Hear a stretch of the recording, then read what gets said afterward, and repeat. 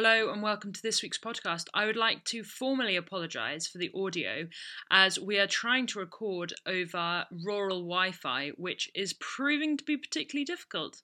So we hope you enjoy all the same and hope you're really well. How would you describe rider imposter syndrome, please, Verena? The fear of not being worthy of the space you're taking up, maybe? But in like an equestrian riding, like in equestrian world. Yeah, so the same thing. So like you go into like a 60 course and you're like, oh, I can't do this. I won't make the double stride. Or you go to move up a dressage level and you think, I'm not good enough for this. My horse isn't ready for this. I can't do a square enough halt. So rather than it's not comparing yourself to others, it's more just having complete doubt in yourself and your own abilities. Exactly. Or is comparing yourself to others part of it? I would say comparing yourself to others is a section of it, but I think it stems from not having enough like self assurance in what you do. And then you can compare later on, but I think the difficulty with comparing is that everyone's in different lines, like different areas, you know, like for example, you might be riding a mare or you might be only eventing, whereas climbing up the ranks, you can kind of second guess what people might think about you climbing up the ranks rather than the comparison across the sphere. Mm-hmm. Okay, that makes sense. Do you get it at all? And if you do, why? Yeah, I get it all the time. Because I fear that or I'm aware that people might say that I don't know what I'm doing if I try and progress up the ranks. So at the beginning of this year, or like May time, I went from I went from novice to elementary in dressage. And I felt like doing the elementary, people were going to comment on my dressage paper and say, you should stay at novice. Whereas they don't. They just say, need to work on, you know, whatever, flexion and bend and all the rest of it, which is fine. Wow, and if they said that, they should not be judging. Yeah, exactly. It's a bit like saying to somebody, you're not at A-level level, go back to GCSE level. You just wouldn't say that. You just say practice a bit more. You get it? Yes, I wouldn't have known that it was a thing, as in like, I wouldn't have given it a name, but now that you've just described what it is, then yes, I definitely get it. And I'd be surprised if people don't get it. I think it's just a natural thing to have self-doubt, especially in this kind of world, like equestrian world. And yeah, no, I definitely get it. I'm just trying to think of a situation of when I would get it. Similar to you, it's just going up the levels is always daunting. And if you have the self-doubt, it's almost like whatever happens in the outcome is still an achievement because you had that original self-doubt that you couldn't even do it. So even if you go out and complete it, then it's still better than you actually thought, kind of thing. So like you can't fail almost unless you just don't go and do it. That's how I see it. Interesting. Whereas I would say you shouldn't go and do it until you're perfect. Yeah, and that's also my kind of mindset as well, especially with dressage. But with jumping, which is the phase that I'm more confident in, I'll happily go out and just give an 80 centimetres a go, rather than in dressage, I wouldn't just go out and do a prelim because I know that I can like 80% of the time pick up the right canter lead, and I just wouldn't go do it because I know I'm going to fail. Whereas I've never done an 80 centimetre course, but the thought of knocking a pole, I'm like, it doesn't really matter. We're just having a go at it. Strange. Whereas I would say each dressage judge is different, so you can't control how they're going to judge you, but you can control how you as an individual and your horse get over a jump by the position that you go into the jump. And so I would feel like I was more likely to fail in that regard. Whereas if I got a 4 for an unsquare halt, that's personal opinion, because some people don't give high results for a halt and some people don't give low results for a halt. So it's like an uncontrollable element of it. It's weird. That's so true. And that's the whole dressage thing. Yeah, really weird. So do you think like your personal life would affect it as well, or is it purely just riding? So if you're like tired or it's your time of the month or anything like that, do you think that then brings into doubting yourself even more, or is it just purely a riding thing and that's it? Definitely period of like time of the month, period cycle. Leading into my period cycle, I'm massively critical of myself, self-critical. So that would then result in me not wanting to commit. So for example, if I need to enter a competition or want to enter a competition, when I feel the buzz about entering competition, I need to enter it straight away. Otherwise, I would just go into a cycle of self-deprecation and just never enter the competition. And you could then get yourself into a downward cycle of just never doing anything. The same with a lesson. Like if I feel like the last lesson I went to was really bad, then when I then get I really want a lesson again buzz, I need to just book it straight away. Otherwise, I'm never going to do a lesson again. And I get myself into this completely and utterly over engulfing cycle of just being like, you're never going to be good enough. It's really annoying. Yeah, I've literally just done that today. I saw a dressage competition come up on like a venue near me, and I was like, oh yes, perfect, let's go do an intro B. And then the more I thought about it, I'm like, no, I've just completely talked myself out of it. Like 8 hours later, like I should have just bloody entered this morning. Yeah. But now, no, it's too far gone in my head. I'm like, no, we're not ready. There's no point because, you know, blah, blah, blah, blah. And then that's it, gone. Talked myself completely out of it. I lost all confidence, and I probably won't enter now. So stupid. So annoying. But I guess it's that thing of you have to remember, like, processes of getting out of it. I would say nobody knows where I am and my horses. Like, unless if they are in my lesson with me, they don't know how well he went in a lesson. B, I'm never going to progress if I stay in the same position, and then I'm going to beat myself up about not progressing. And then I'm never going to be able to move to the next stage or stay at the same place but become more confident with it if I don't keep doing it. Yeah, but following on from how nobody else knows at what stage you're at, also the horse doesn't care what on earth they're doing. They just want to go out and have some fun. So when you said earlier, oh, you know, you feel like you're letting Oscar down if you go out or something like that, he doesn't care, does he? He's not bothered. He just wants to go out and have some fun and do some jumping and do a bit of dressage. Whereas you got to think about them as well. You can't just completely let your emotions take over, because then it's going to take over them as well. And also, if you have spent a lot of time with your horse learning about something, you know, learning to pick up the right canter lead or learning how to get over see a stride or whatever it is, don't waste it. Like, go and show it off. Show some other people like how great it is. And also test the waters in the same way that you would always take yourself into a situation that you're not comfortable with before you went for a job interview. Or you might even do a recce and drive past the job that you're going to get a job interview for. Go and do a competition. Yeah, but you know where you're going. Yeah. Go and do a competition to just see what it's like. And then you can learn from your mistakes. Yeah. But I'm all about that for everybody else, but no, not for me. I know. I'm always like the one to give out advice, but then never take my own advice. I'm so annoying. Yeah. So how do you sort of how do you snap yourself out of it then and sort of give yourself a bit of a wake-up call? I would probably say my coping strategy is to, when I get the buzz, enter a competition straight away or something, or write in my diary in my phone when the competition entries open.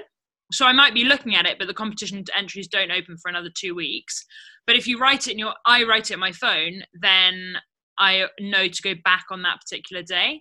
Similarly, if you end up in a position where you're like, actually, I don't really know, like, what's my goal plan? What are we doing here? I would then probably just rein it right back and just go hacking for a week. And then I'd probably get to the end of my week hacking and be like, I want to do something else now. And then you get yourself back into the cycle of being like, yeah, this is what I want to do. I like that. I like the whole throw a spanner in the works and just do hacking and then see how you feel. Because like you say, you're only going to come back probably more determined than before, if anything. Yeah. That's a really good idea. I like that one. What do you do? I probably moaned to my husband for about 3 days about how I'm useless and not going to go anywhere in life. Brilliant. And then and then one thing that I am good at is booking lessons quite regularly. So then once I've had a lesson, then I just, like you say, stay on that sort of like buzz, stay on the hype, and then that night I'll try and go and like book something in for the following week or something. So then you've had your lesson, you're still feeling really good about it and you're confident, so then you enter, and then once you've entered, it's all right. It's almost like, oh, the weight's off my shoulder, I've done the hard part of entering. It's like, no, you still got to go do the actual competition, but it's like, oh, thank God we've done it, like we've entered. It's like so exhausting. It is. It's that mental responsibility or reminding to actually go and do the entering, because I can go months without doing a competition. And the other thing that I find quite funny is that I will enter if somebody else recommends something, even if I don't think it's a good idea. So like a friend of mine said, go and do this hunter trial, and I just booked it without even thinking.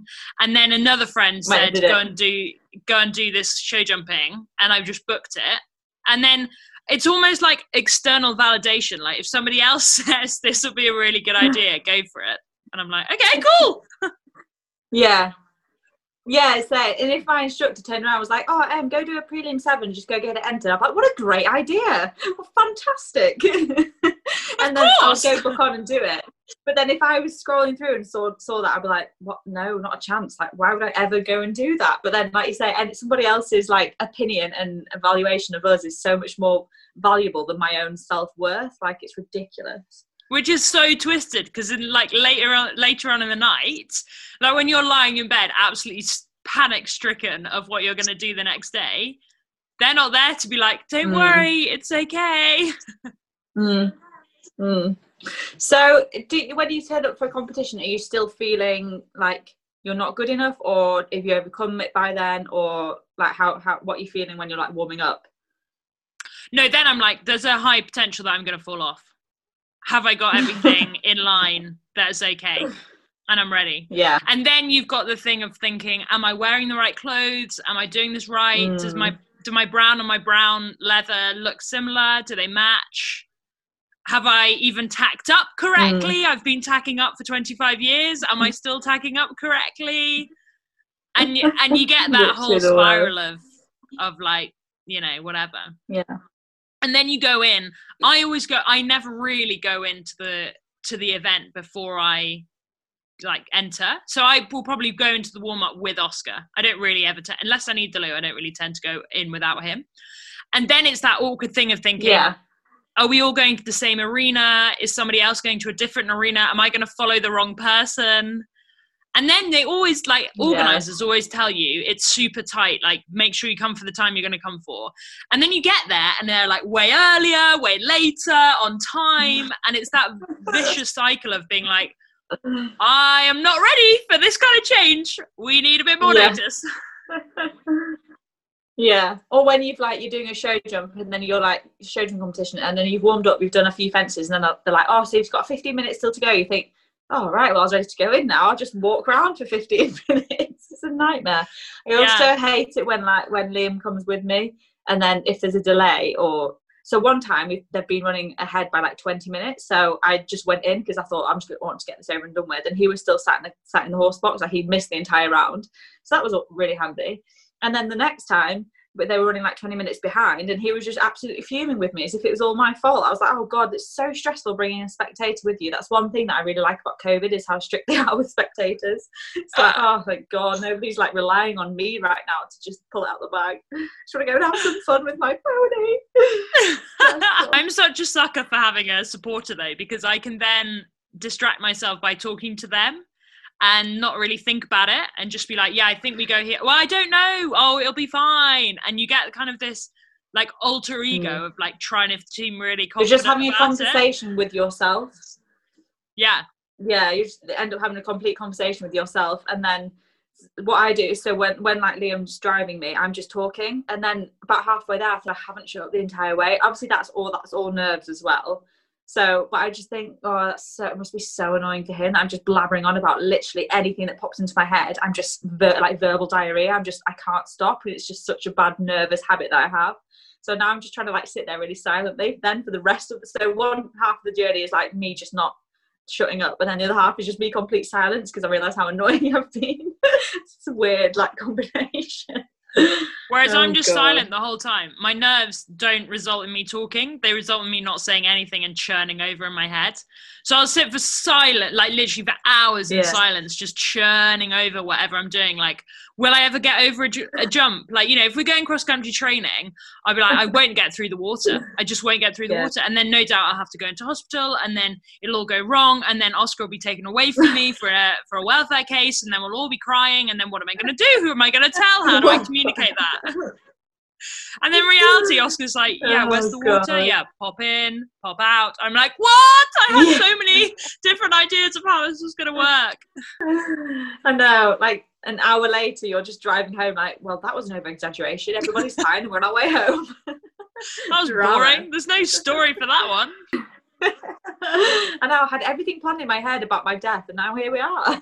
Absolutely fine. I had my news article, I had my heading, I had the photo they would choose.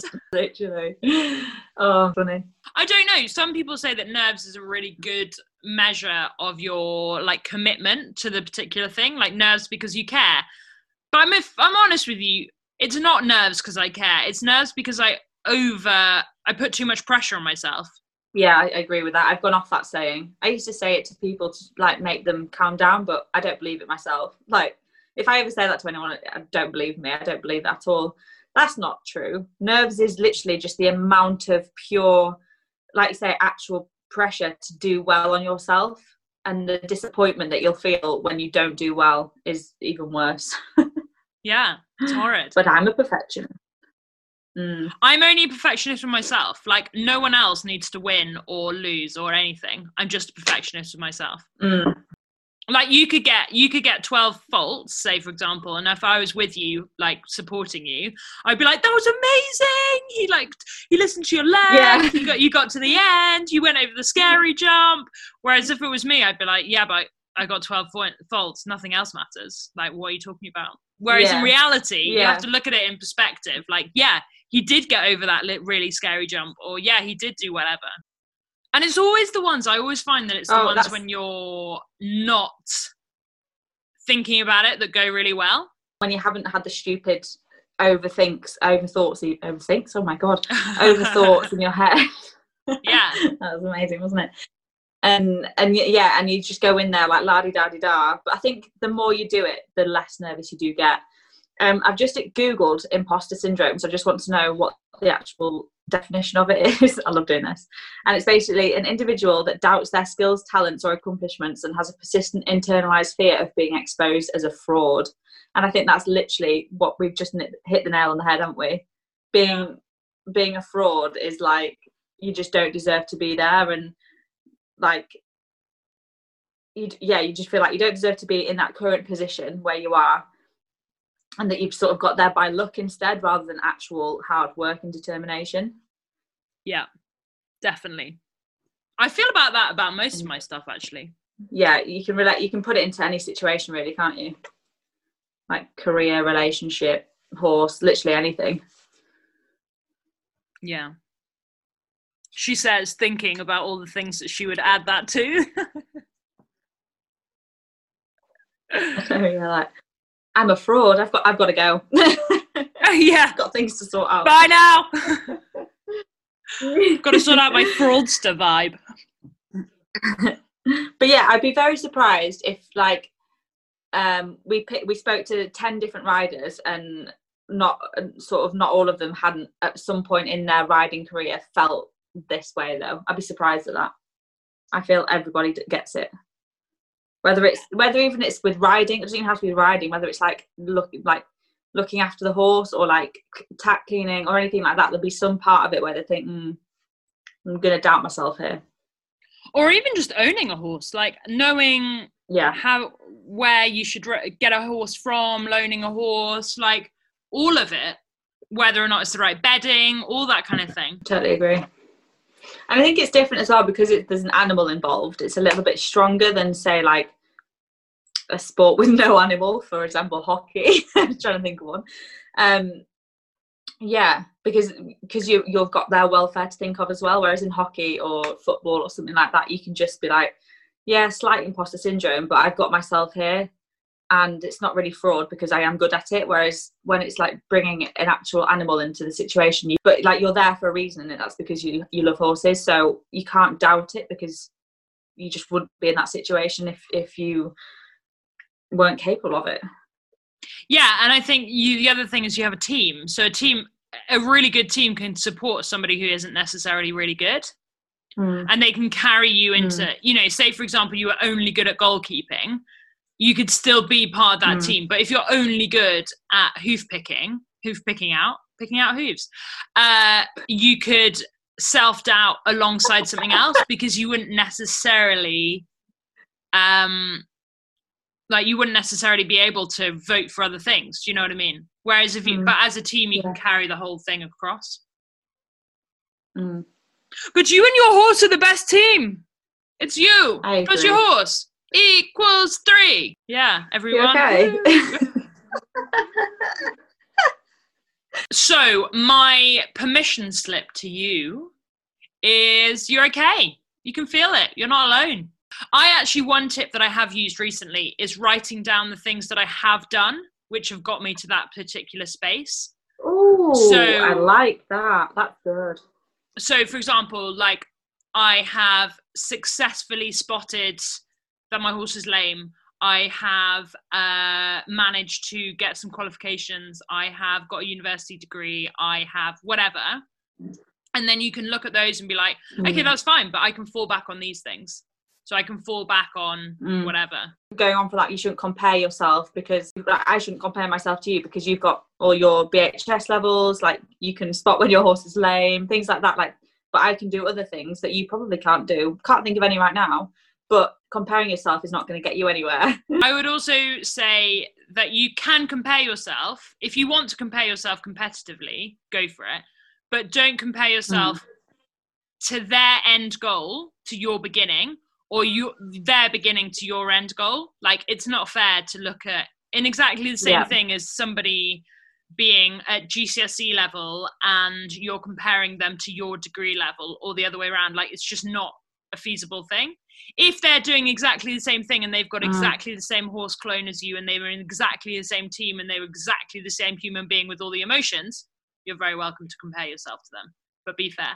Yeah, and there's no harm in thinking that you're alone in having rider imposter syndrome, but I guarantee you that you are not. Everybody feels it, and it's completely normal to feel like that.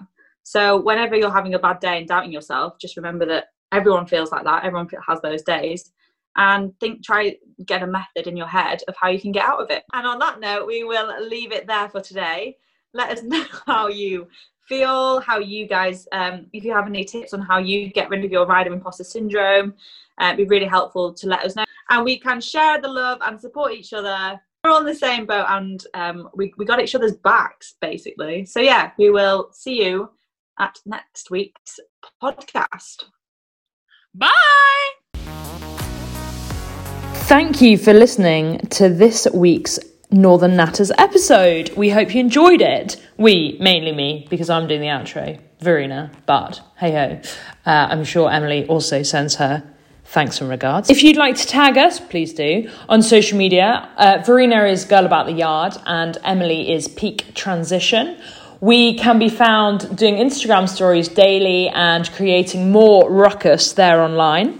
If you did enjoy it, please don't hesitate to review us. Any kind words or words of encouragement are very much appreciated. We are looking forward to producing, again, I say we, I speak for both of us, I'm sure Emily agrees, to chatting about more exciting topics, and we'll see you later on in the season. Bye!